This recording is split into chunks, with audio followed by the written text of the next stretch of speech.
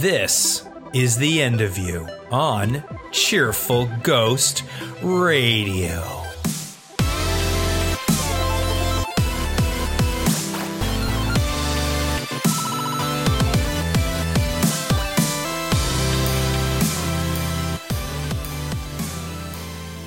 Cheerful Ghost Radio is a podcast from the Cheerful Ghost community about interesting stuff in gaming and other various bits of nerdery.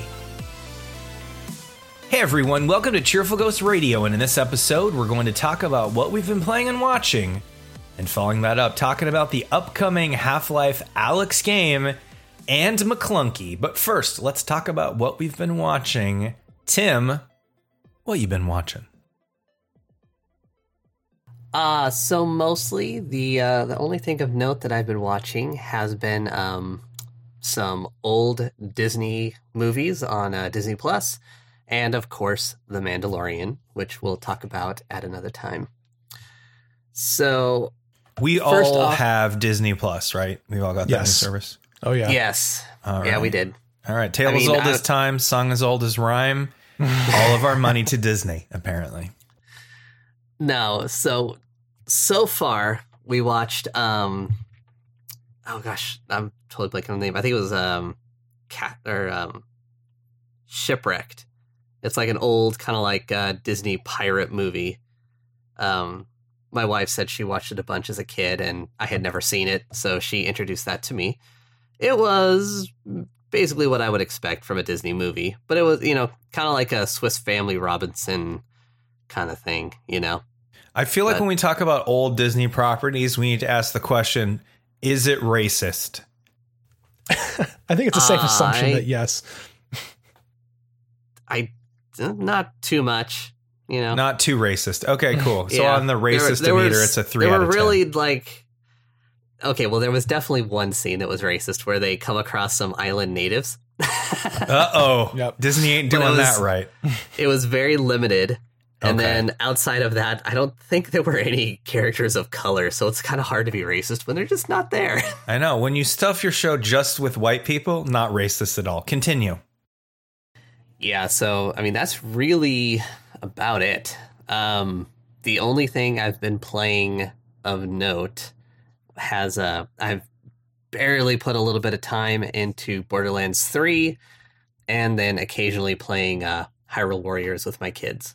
But because of real life responsibilities, really have not had much time to play nearly as much as I would like to. And I really have not gotten as much time with Borderlands 3 as I would like.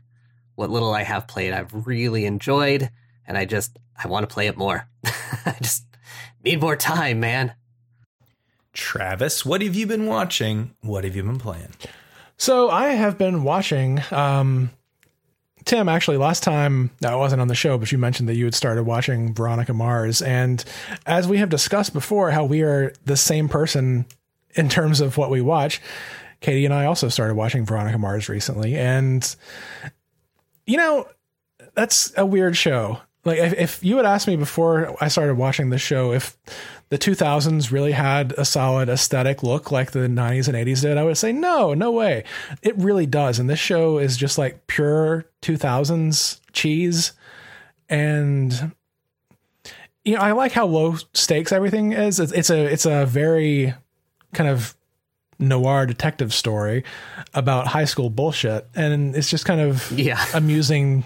It's an amusing take on that whole genre, but the characters are good. It kind of reminds me of Buffy in the sense that it's just way cheesy, but you care because of the characters. And I'm looking forward to seeing where it goes. I know that people are like basically rabidly obsessed over this show.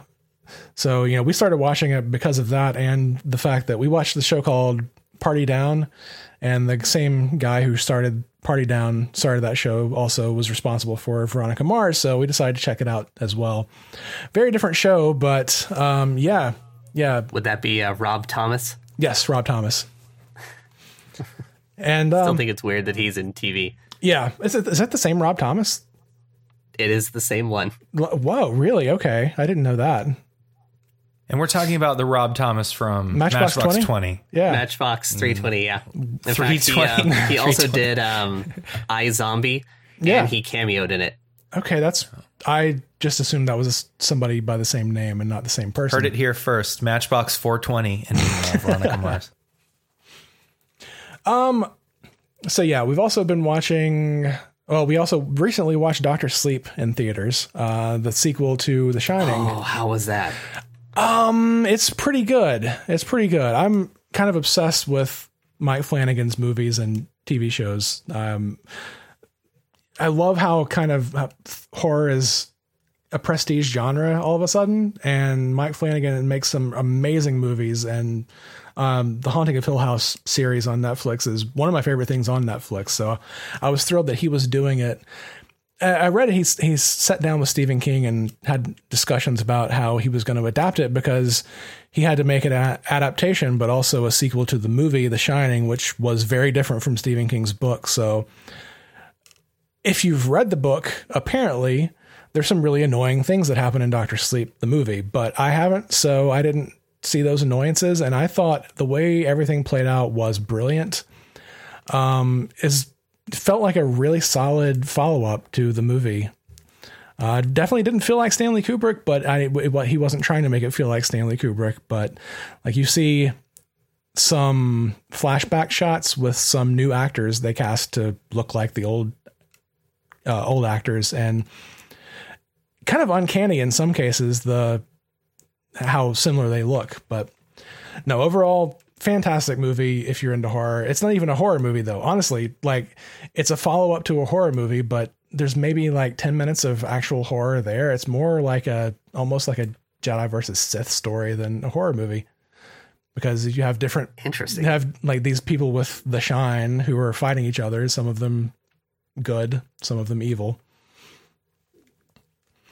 Also, what we've been watching, we started a very slow rewatch of The Office, doing one a week, because there's a new podcast out called Office Ladies with Jenna Fisher and Angela Kinsey, going over one episode every week. And so we're watching along with the podcast so that we can have the episodes fresh in our mind. And it's a really great look at the behind the scenes workings of the show for like super fans who notice the tiniest little details, calling in and asking them questions. It's really cool to hear all that backstory. That's kind of cool. Yeah.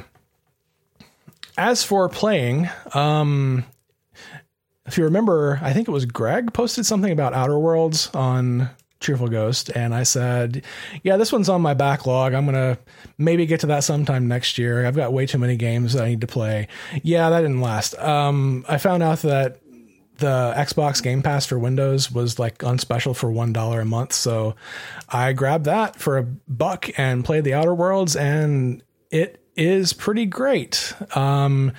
It's got some clunkiness here and there, but it's Obsidian RPG as you would kind of expect it.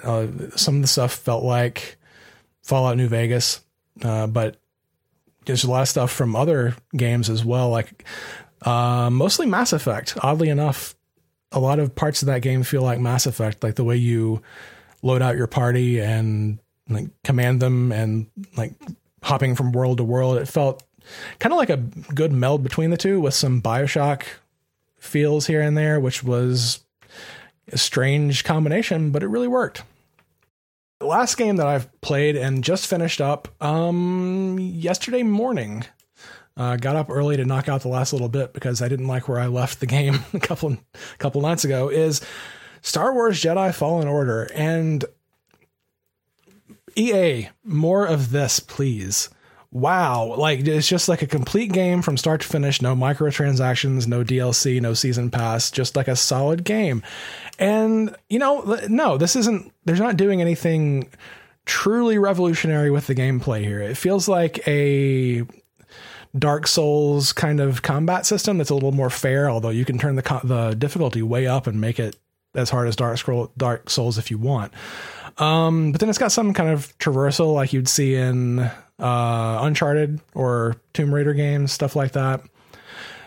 So it's not really doing any Uncharted waters with the gameplay itself, but the story was really good, and it puts you in the role of a Jedi which hasn't been like in a single player kind of narrative game, hasn't happened in a long time. So that's really nice to see this finally happening. And honestly, I kind of feel the same way about Star Wars video games that I do Star Wars movies, in that there's a lot that I can forgive if you show me some amazing lightsaber battles. Like, if you make me feel like I'm a kid when I'm playing this game or watching this movie, then you've succeeded. And that really did. It really did. You really feel like a Jedi, and it's cool. There's some mind-bogglingly annoying parts of this game. Like, there's some, I don't know. I feel like in anybody's life, there are only maybe one or two times in your entire life where you'll slide down a really big hill. And that happens so often in this game. And it's kind of annoying. I died way more in the hill sliding segments than I did in combat, which, I don't know, maybe I suck at it, but those weren't very fun at all. But I think if you took those out, I wouldn't have a lot of notes about the game. It's just really solid. But that's about it for me. Awesome. Thank you, Travis. So in terms of what I've been watching, I saw a movie on Amazon Prime. They just added it called Overlord. Now, Overlord's a movie that was produced by J.J. Abrams. Originally, according to the interwebs, Overlord was going to be a movie in the Cloverfield universe. So if you guys remember the Cloverfield Paradox, y'all remember that? Oh, yeah. That was our 10 out of 10 Super Bowl pick of the year. Just kidding. We liked it, but it wasn't maybe a 10 out of 10. But in that movie, they have this exposition where someone's like, you know, they could open a portal and it could open a portal to, you know, weird stuff and zombies and magic and werewolves and sparkling vampires and all that kind of thing.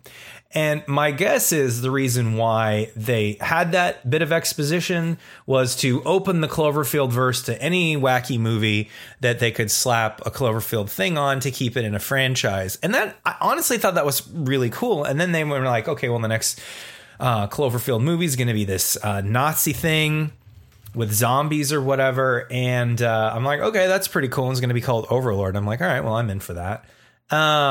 Well, apparently they took out all the Cloverfield stuff in Overlord, and it's really just sort of a World War II movie about an American unit that's being flown into the Nazi-occupied France to make way for the invasion. They need to take down a tower that will not blow up airplanes so they can successfully invade France.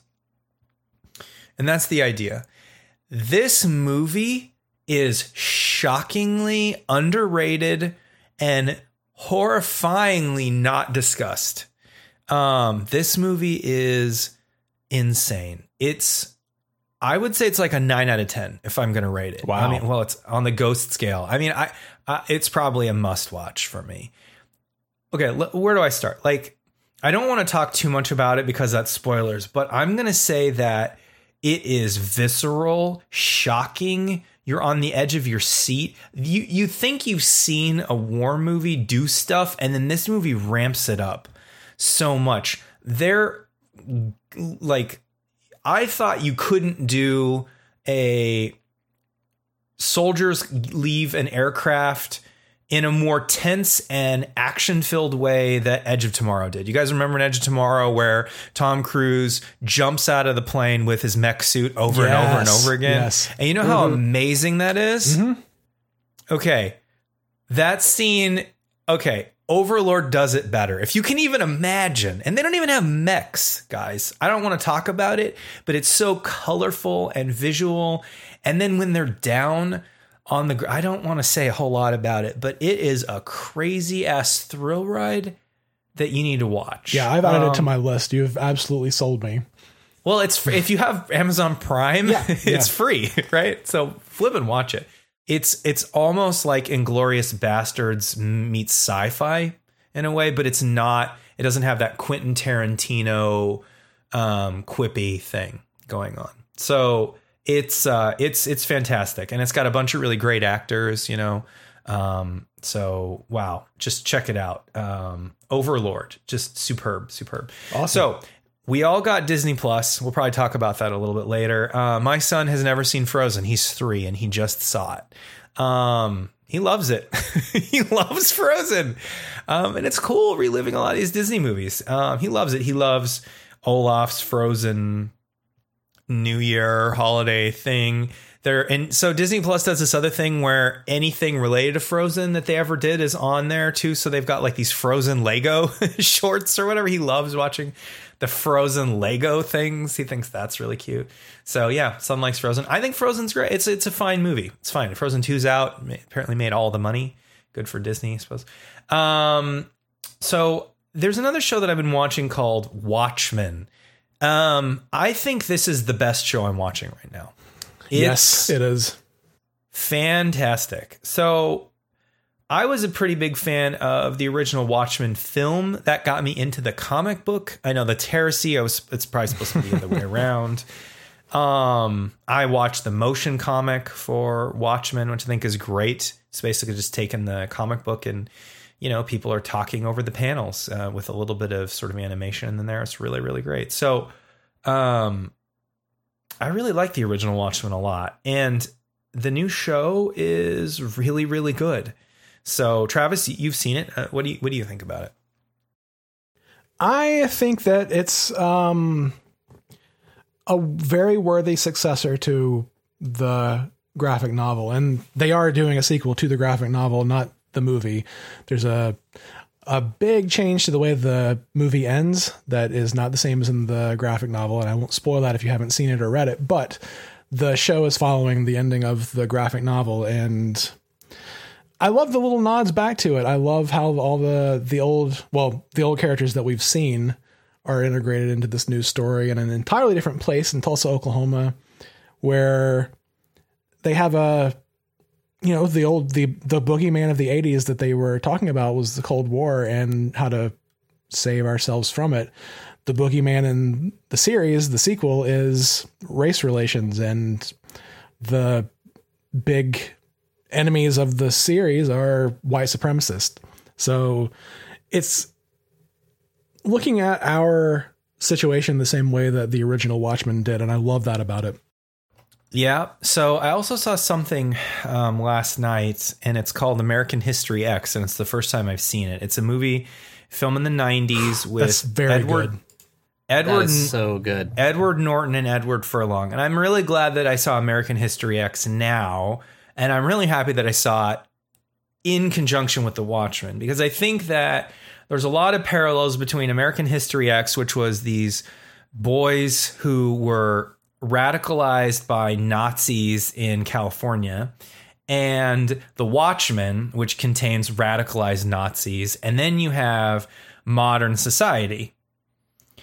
You watch American History X right now, and all the talking points for Nazis are very similar talking points to certain political parties now. Like, there really isn't a huge difference.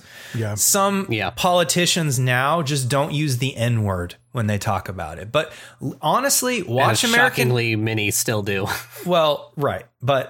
So watch American History X and try to tell me the difference between these talking points and certain political parties. Right. I'd be hard pressed. There is a difference. Right. It's kind of eye-opening, how, we haven't really come that far.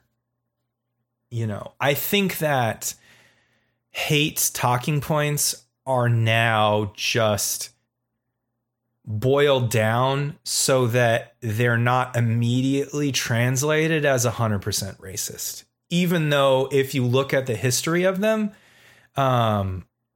they are. And American History X does a really good job of sort of like snapshotting Nazi culture in the 90s. And it's hilarious because they're talking about Hillary Clinton, and in the same way that they talk about Hillary Clinton in 2019 and liberals.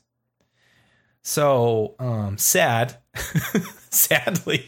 it's it's just more popular to talk like a Nazi in 2019. So, and then you look at something like The Watchmen, and it's the same. Sadly, it's really the same. So, yeah, I don't know. I thought American History X was a great film. I didn't know there was going to be such a huge Star Trek legacy in American History X. You've got Sisko in the movie, Commander Sisko, Really? and then you've got and then you've got Neelix's girlfriend. What's his from Voyager? What's her name? Kess. Yeah, Kess is Edward Furlong and Edward Norton's sister, and Commander Sisko is the doctor teacher in the movie. So Yeah, I haven't seen that movie since I watched all of Star Trek, so that's interesting. Yeah. So American History X, if you're a Star Trek fan, watch it. But anyways, Commander Sisko is incredible. Neelix's girlfriend is incredible. Kess is incredible. It's really, really good. Now, American History X, it's a weird movie because the director produced 2 cuts and the studios didn't like them and they ran into the craziest time and it's got a really weird story. So the movie is not scored. Like, I think the score is completely wrong for the movie. It's like this classical score where I don't think it works at all. But I think the movie works even though the music doesn't, I don't think works with it.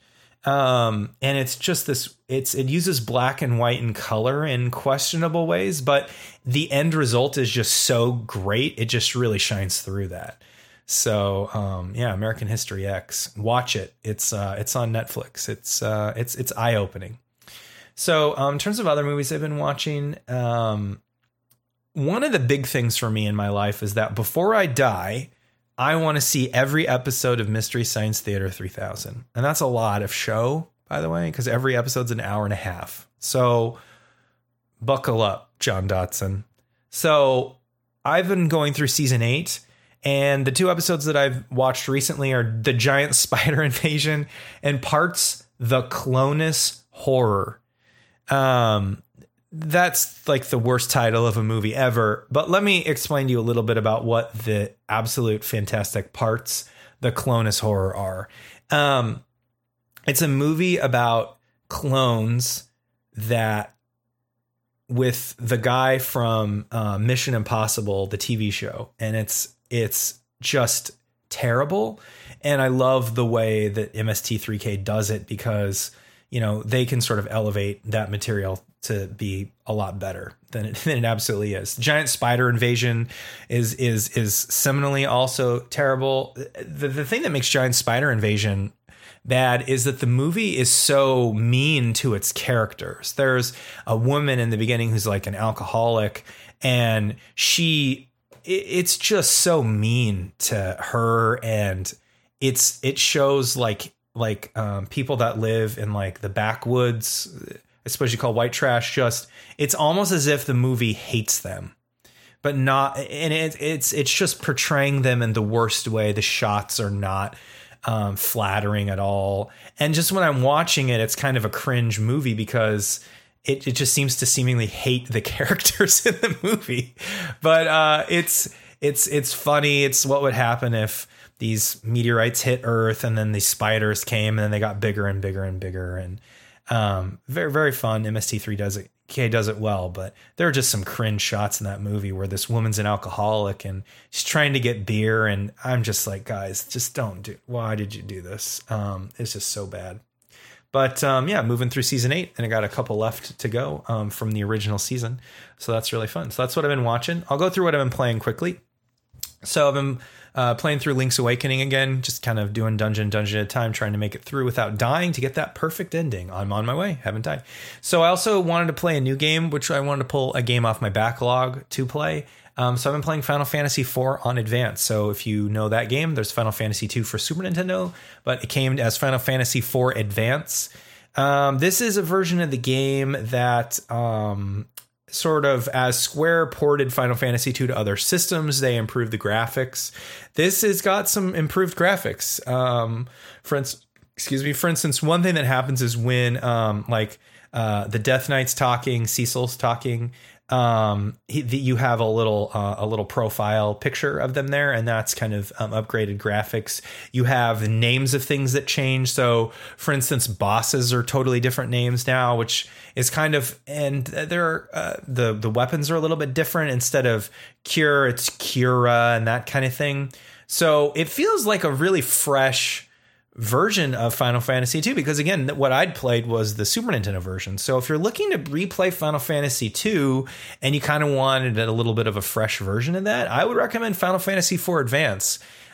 Just a side note, playing on the Game Boy Advance, modern systems now that are handhelds are all screen. You go back to the Game Boy Advance, that's got such a small screen. I've got the flip top one that has the backlight in it.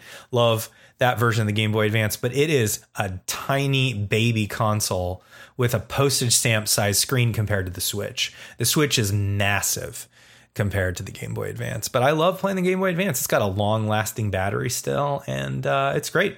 It's been really fun to play it again. It's got an internal speaker that's terrible, but it's been fun to play it that way. So another game that I played, that was actually today, before we got on for Cheerful Ghost Radio, Travis and I played Super Mario Brothers on Nintendo Online.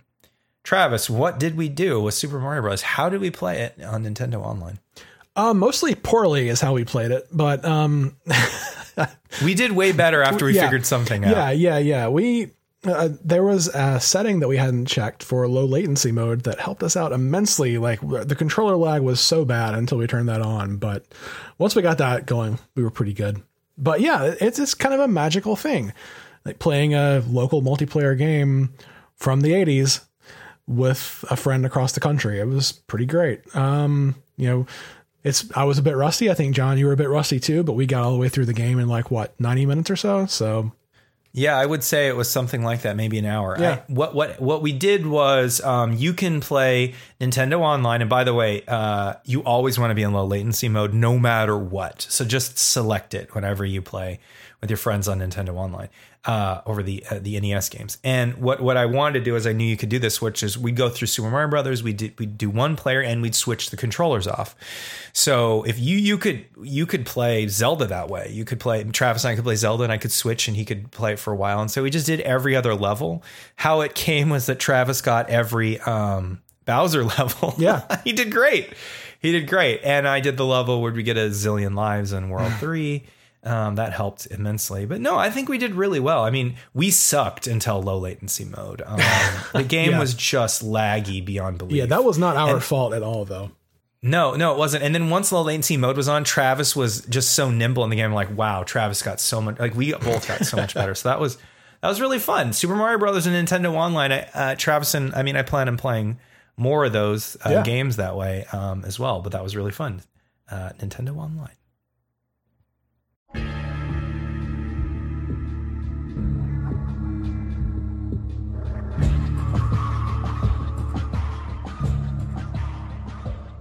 All right, so recently, Valve, apparently they make games. Who knew? And one game that's coming out next year in March is Half-Life Alyx. And just as a side note, everyone I know is immediately saying they're going to miss that date. Like they don't even believe Valve anymore. Like no one believes them. So like, Valve time is a real thing. Yes, I know. Here's a guess for everyone. Valve knows that it's notorious about that and it's ready and it will hit that date. Like I almost believe that it's like done now, you know what I mean? Or damn near close to being done. So I bet they're going to hit it. But anyway, so it's coming out. The trailer hit. It's beautiful. It's PC VR only. Travis, Half-Life Alyx, is this the game to get you into PC VR? You're going to play it on March 2020. I was holding out hope there until the very end when they finally announced the game that they would announce a version for PSVR so that I could get my hands on it. Or alternatively, that it would be something that had a non-VR mode that you could play through the game without like just normal first-person shooter controls. But neither of those played out. It is VR only. It is PC only. So I kind of doubt I'm going to hit I'm going to get when it first launches. I'm going to get it because that's kind of an expensive buy-in for that. And I'm not convinced that I would love it enough. I don't know. Like the stuff that I've played with VR is really cool for like temporary fun little like small chunk gaming. Something like this, it just feels like it needs to be, I don't know. Maybe they're making it for VR from the ground up. So maybe it'll work perfectly, but it just feels like the kind of game that would be better if it weren't VR. I know that VR is the next big thing that Valve has been working toward for forever. They have their own Valve Index headset that I'm sure they're trying to get people to buy by, releasing a Half-Life game for it. I'm not sure it's going to get me in like on the ground floor. Maybe later, later in the year, if there's a big sale or something, I might jump on it. But yeah, it's a bit of a steep buy-in for right now. Tim, the Valve Index VR kit includes the Valve VR Index, 2 controllers, 2 base stations, and Half-Life Alyx. Also requires a really kick-ass PC. And it only costs $999. Tim, are you getting the Valve Index to play Half-Life Alyx? No. Yeah, dude. Is it because you hate Valve or just hate yourself? So, those are the only my two computer options. is not capable of running VR, like not even close. I am not going to spend $900 on a VR headset, and especially not for one game. I don't even really have that much experience with the Half-Life franchise, so it's not that like treasured, nostalgia kind of game for me. So, I mean, yeah, it looks like a cool game for VR, but there's just no fucking way I'm going to spend that much money on it. Travis, the Valve Index. Now you've heard the value proposition. Free game. Half-Life Alyx included with Valve's Index. Are you going to get it? I feel like we need a little bit more than one free game for $999 price. I think my PC is just good enough to handle VR, but I'd probably want a better PC to go along with it as well to really do what it's like for it to feel smooth. On top of that $1,000 for the VR headset. No, it's too much right now. Like I really, really hope that this gets to a point where it's more like commoditized and the stuff will be cheaper. Okay, friends, I have a special deal for you guys right now. It's out of stock, by the way, but you can get the Valve Index headset plus controllers plus Half-Life Alyx for $749. It won't work because you don't have the base stations, though. But $749 a better is that the price? No, it's better, but no that's still not going to get me to get it for one game. What are the base stations just like charging stations or what? No. So for Valve's HTC and the Vive use this thing called Lighthouse, which base stations are essentially things you set up in your room to help the Vive track where it is in real okay, space. I see. Oh, okay. Yeah. So if you don't have them, it won't work. To my understanding, anyway. At least it won't work with Room Aware VR or something. Admittedly, I don't know jack squat about it. I'm sure Will. I think he has it. Chime in the comments, man. I think Will and my friend, one of my friends, Joe, are the only people I know that are going to like have the ability to get this. I think Joe's getting it for free because he already bought the Index. And so that's kind of nice. Like if you bought this $1,000 Valve thing, you get Alyx extra added on, after the fact. So that's pretty cool. I'm definitely going to go play it over at their house because it looks killer. It looks beautiful.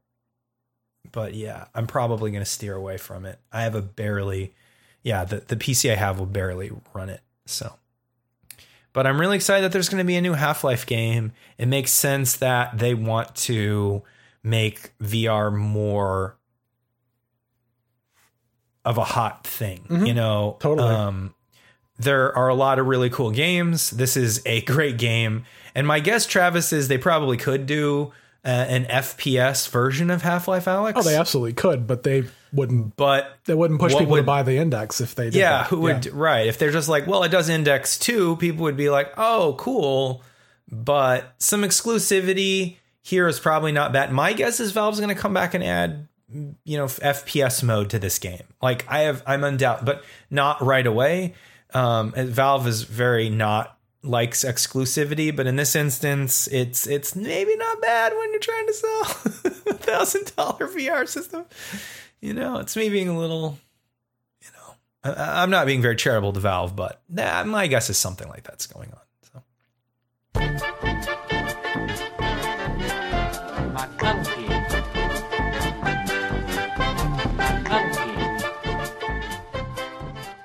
Recently, Star Wars came to Disney Plus.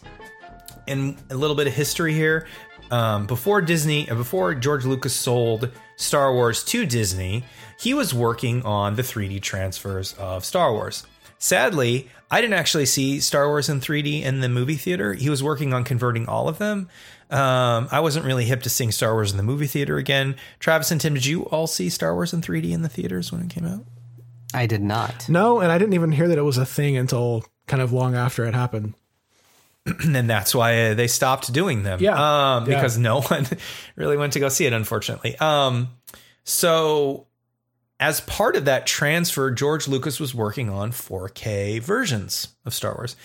Now, I don't know if McClunky was included in the 3D version or not, but apparently what happened was as George Lucas was working on it, there is this scene that he changed in the 90s, and a little bit of history lesson. Originally in Star Wars, in A New Hope, when Han Solo meets Greedo, Han Solo's monkeying with his blaster and unhooking it, while Greedo is got the gun trained on him. And after it becomes clear that Greedo is not going to leave him alone, he's like, I'm going to take you in. And Han Solo's like, over my dead body. And Han shoots him under the table and kills him right away. Right. So in the 90s, George Lucas changed that so that Greedo shoots first and Han shoots afterwards and kills Greedo. Except that's not how the scene went. And a lot of people feel like that changed Han's arc because he starts off as this guy who just murders people. And then he becomes, you know, Return of the Jedi Han, right? Who's a lot more, you know, he loves people and, you know, has some, he just doesn't straight up murder people as much. Although in The Force Awakens, he'll throw people into the mouths of monsters to protect himself, obviously. So, you know, maybe he went back into his arc a little bit. And I know because I recently watched The Force Awakens to prepare for Rise of Skywalker. And that was an amazing scene when Han Solo grabs one of the space pirates and just throws him into the Wrath Tar's Yes, mouth. that is a pretty hilarious. great scene. That's pretty great. So apparently he does murder people. So he kind of backpedals a little bit.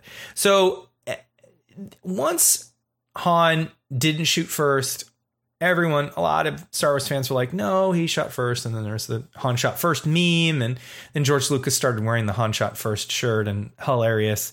Then George Lucas, when the Blu-rays came out, or DVD, I can't remember which exactly, he changed it so that Han slightly shifted his head to avoid the blaster fire, which is janky as hell, but it just does not look right. It looks like someone just took the frame of the movie and jumped it over a little bit with his head. And he and then he shoots Greedo after that. And then recently, as Star Wars A New Hope hit Disney Plus, now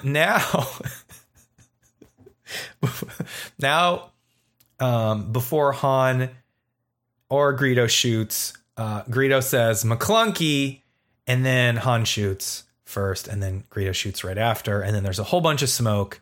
Travis, McClunky, what does that mean? Why would George Lucas have McClunky? I mean, I think it's a fun line hilarious. And then became this huge meme, McClunky. Yeah. What does this mean?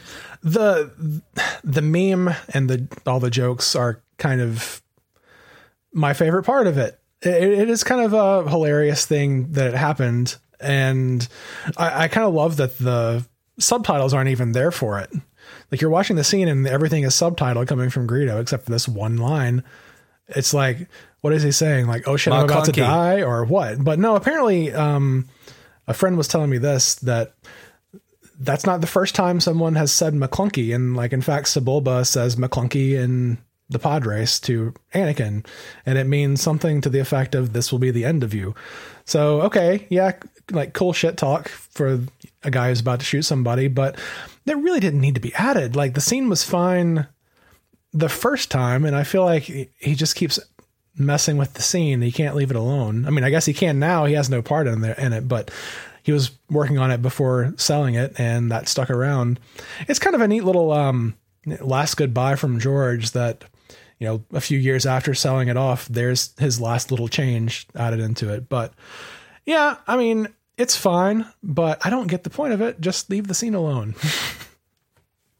Well, I think I know maybe why he did it, because, by the way, I think it's amazing that George Lucas brings something from the prequels to put back in New Hope. Like, that's incredible. But something that Sebulba said, hilarious, love it. It changes the tone. It changes the scene a bit, because if Han Solo understands Huttese and he understands this will be the death of you, then Greedo is signaling to Han Solo that he's going to kill him. So then what also happened was, in this scene too, is Han shoots first again, and then Greedo shoots right after him. So if Greedo says McClunky, then Han has permission to shoot first, and he's not a bad guy. That's probably why he did that, right? Yeah, I guess it's kind of like trying to compromise between the fans saying that Han should have shot first versus George saying, I don't want him to be a bad guy like that. So it's kind of a compromise there. Right. Yeah. So George is having Han shoot first, but giving him a reason to shoot first, when what he should just do is just return the film how it was. You know what I mean? Like, but he wants to make it work and not have Han be a stone cold killer. Tim, McClunky, the best Star Wars moment of 2019 or the greatest Star Wars moment ever? Again, you're presenting some very strange options here. Yeah, just leave the original movies alone at this point. Just stop changing them. Leave Star Wars alone. She's sick. Leave it. Just leave the old ones alone. Like, keep making the new ones. The new ones are fine, but these old ones, nobody has really enjoyed any of the changes that they've made. So just stop. I kind of want to go off on a tangent of actuallys and talk about all the stuff they did change that I thought was cool, but let's not. Because again, Cloud City, they added open windows. That's pretty awesome, I think. But let's not do that. But personally, I think McClunky is awesome. I am so happy that they added it. I've got the 4K original transfer of the 35 millimeter film already, like that the fans released, right? I've got the Harmy special despecialized versions. I've got this on VHS. I've got it on DVD. I've got it on Blu-ray. So they can keep changing it as far as I'm concerned. I've got Star Wars, you know what I mean? So if they changed it every 30 minutes, it'd just be hilarious, and I'd be fine with it because I've got it. But beyond that, I think it's kind of fun that they added it and fans went crazy. But it'd be nice if we could get a 4K original transfer release that one could buy. But honestly, and I mean this with as much sincerity as possible, thank you, George Lucas, for giving us McClunky as like your final goodbye to Star Wars. I think it's great. I really do. You know, one thing I'll have to say about this whole situation is, as mad as people were when he changed the scene to begin with, and as obviously incredibly angry they can get lately with things going on in the Lucasfilm under Disney, I haven't seen a lot of actual anger over this. It's mostly just kind of bemusement, like, oh, hey, here's another thing. Let's talk about it. Let's laugh at it. But not really like, oh my God, they're destroying Star Wars again. It's been kind of even tempered, which is surprising in a way. Right, because I think that everyone who hated... Well done, fandom. Well, I think it's because everyone who hated Last Jedi is vowed never to watch Star Wars again, so they never saw it. So now what are they going to complain about? You know what I mean? They don't know what McClunky is. But I agree with you, Travis. I think people were just like, it just became a meme where people were like, McClunky this, McClunky that, and thought it was kind of fun. So, yeah. God bless McClunky. Sorry, George bless McClunky. All right, so before we wrap things up, let's talk about Disney Plus. Tim, what do you think about Disney Plus? You got the service. How is it? Like, what's the UX? How does it work? How do you watch it? What do you think about it? So far, it's pretty good. I mean, it's got a decent library of stuff that's on there, and I know it's only going to get bigger.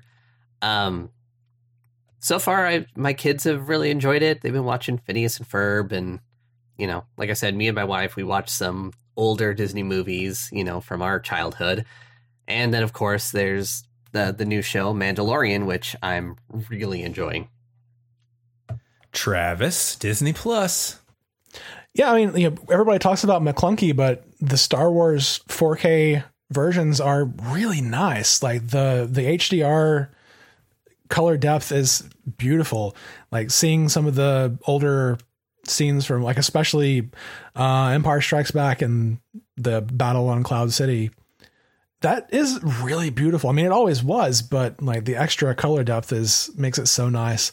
So I'm glad to finally have that in 4K. I hope we get some actual like discs on 4K that we can, you know, put on the shelf. But until then, it's nice to have them. I do wish that, you know, I know that episode 2 and 3 were filmed in digital in 1080p. So that's the highest native resolution they can get. But episode 1 was just upscaled as well, instead of a new transfer to 4K directly. So that's kind of an odd choice. I wish they had gone all the way with that one, like they did the original trilogy. But, you know, it's still, we watched episode 1 the other night. We're starting our annual rewatch before the new entry in the series, and it looked better than ever in the 4K upscale they did. It was a very professionally done upscale, but would have been nice to have that original scan back in.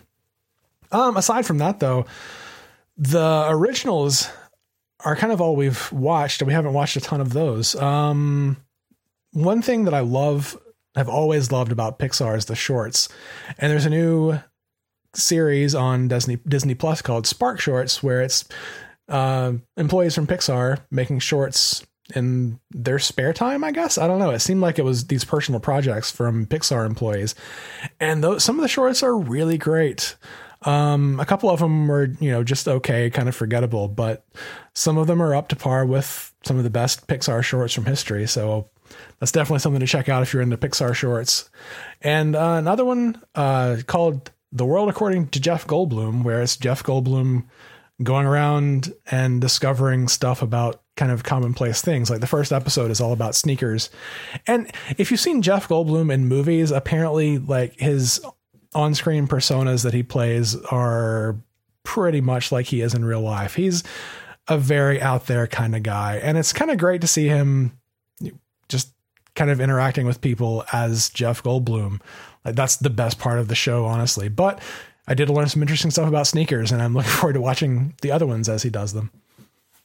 One thing I'll say, I love the streaming quality of Disney Plus. It seems like their streaming quality is like top notch up there with, I think Apple TV Plus has the best quality across the board, but Disney Plus is really, really nice. But the interface leaves a little bit to be desired, where there's a watch list, but there's no keep watching and up next kind of deal. So it's kind of hard to keep track of stuff within the app on its own. The Apple TV keeps track of it for us, but they said they're going to add that later on. So maybe early next year that'll be there. It's kind of an odd omission at launch. And from what I understand, the people who were beta testing it had it, and they took it out right before launch. So maybe there were some issues with it, but yeah, overall it's not too clunky, which is high praise for streaming services these days because they're all a little clunky. So I agree. Some streaming services can be really McClunky. So I set you up for that one. You're welcome. Yeah, you did. You did. Thank you. Just setting them up, knocking them out of the park. You're welcome. Yeah, Disney Plus is incredible. I really think that technically, I think that really, besides the launch day, couple hours where, stuff was not all there, you couldn't play it because they had a huge rush, apparently 10 million customers on day one, which is just phenomenal. Like their tech team deserves all the bonuses they can get and just everything, because it's non-trivial to launch a new thing that's as popular as Disney Plus is and have it go over as technically well as it did. Right. It's to Iger's and Disney's credit how they rolled it out. It's Disney Plus is technically using the same tech that ESPN and BAMTech used. So, which was clearly a really good technical choice. They had a really great solid backbone, and this is going to be the foundation of the future of Disney content. People are like, well, they're still going to release movies in theaters. Yeah. How long is that going to be? You know what I mean? Like, sure. The movie theater experience is changing, and I am not sure that's all bad.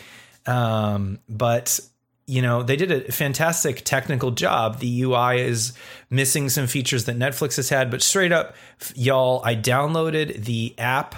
I downloaded the app. I was able to download the first episode of The Mandalorian and watch it on a plane on day one. And that worked. It all worked. I really think that that's a little undersold just how well they did. And a lot of people were complaining in the first 30 minutes, oh, this doesn't work or whatever. And then it came right back. So fantastic technical achievement. It's nice to have the classic Disney catalog a couple clicks away, a couple taps away. The phone app works fantastic. The Apple TV app works really well and that kind of thing. I've mostly been focusing on the new stuff, which is The Mandalorian. We're going to talk about that a little bit later. But yeah, Disney Plus, it's a winner. I think it's going to become part of most people's TV watching. So as cable TV goes away, we're going to have a handful of apps. And I think Disney Plus is going to be... it's not as essential as Netflix, but I believe it will be just as essential as Netflix really soon, if it's already not. If you're a Star Wars fan, it's essential because it's, I believe, going to be the future of Star Wars and how you're going to access a lot of Star Wars moving forward. And we'll talk about that more in the Mandalorian review, but I'm really happy for that. I think that's really good. So Disney Plus, it's great.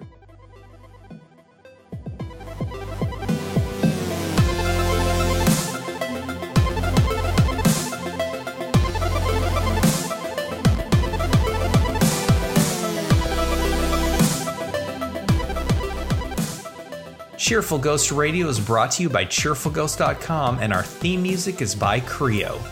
Make sure you head over to Cheerful Ghost to let us know what you think of the show, and thanks for listening.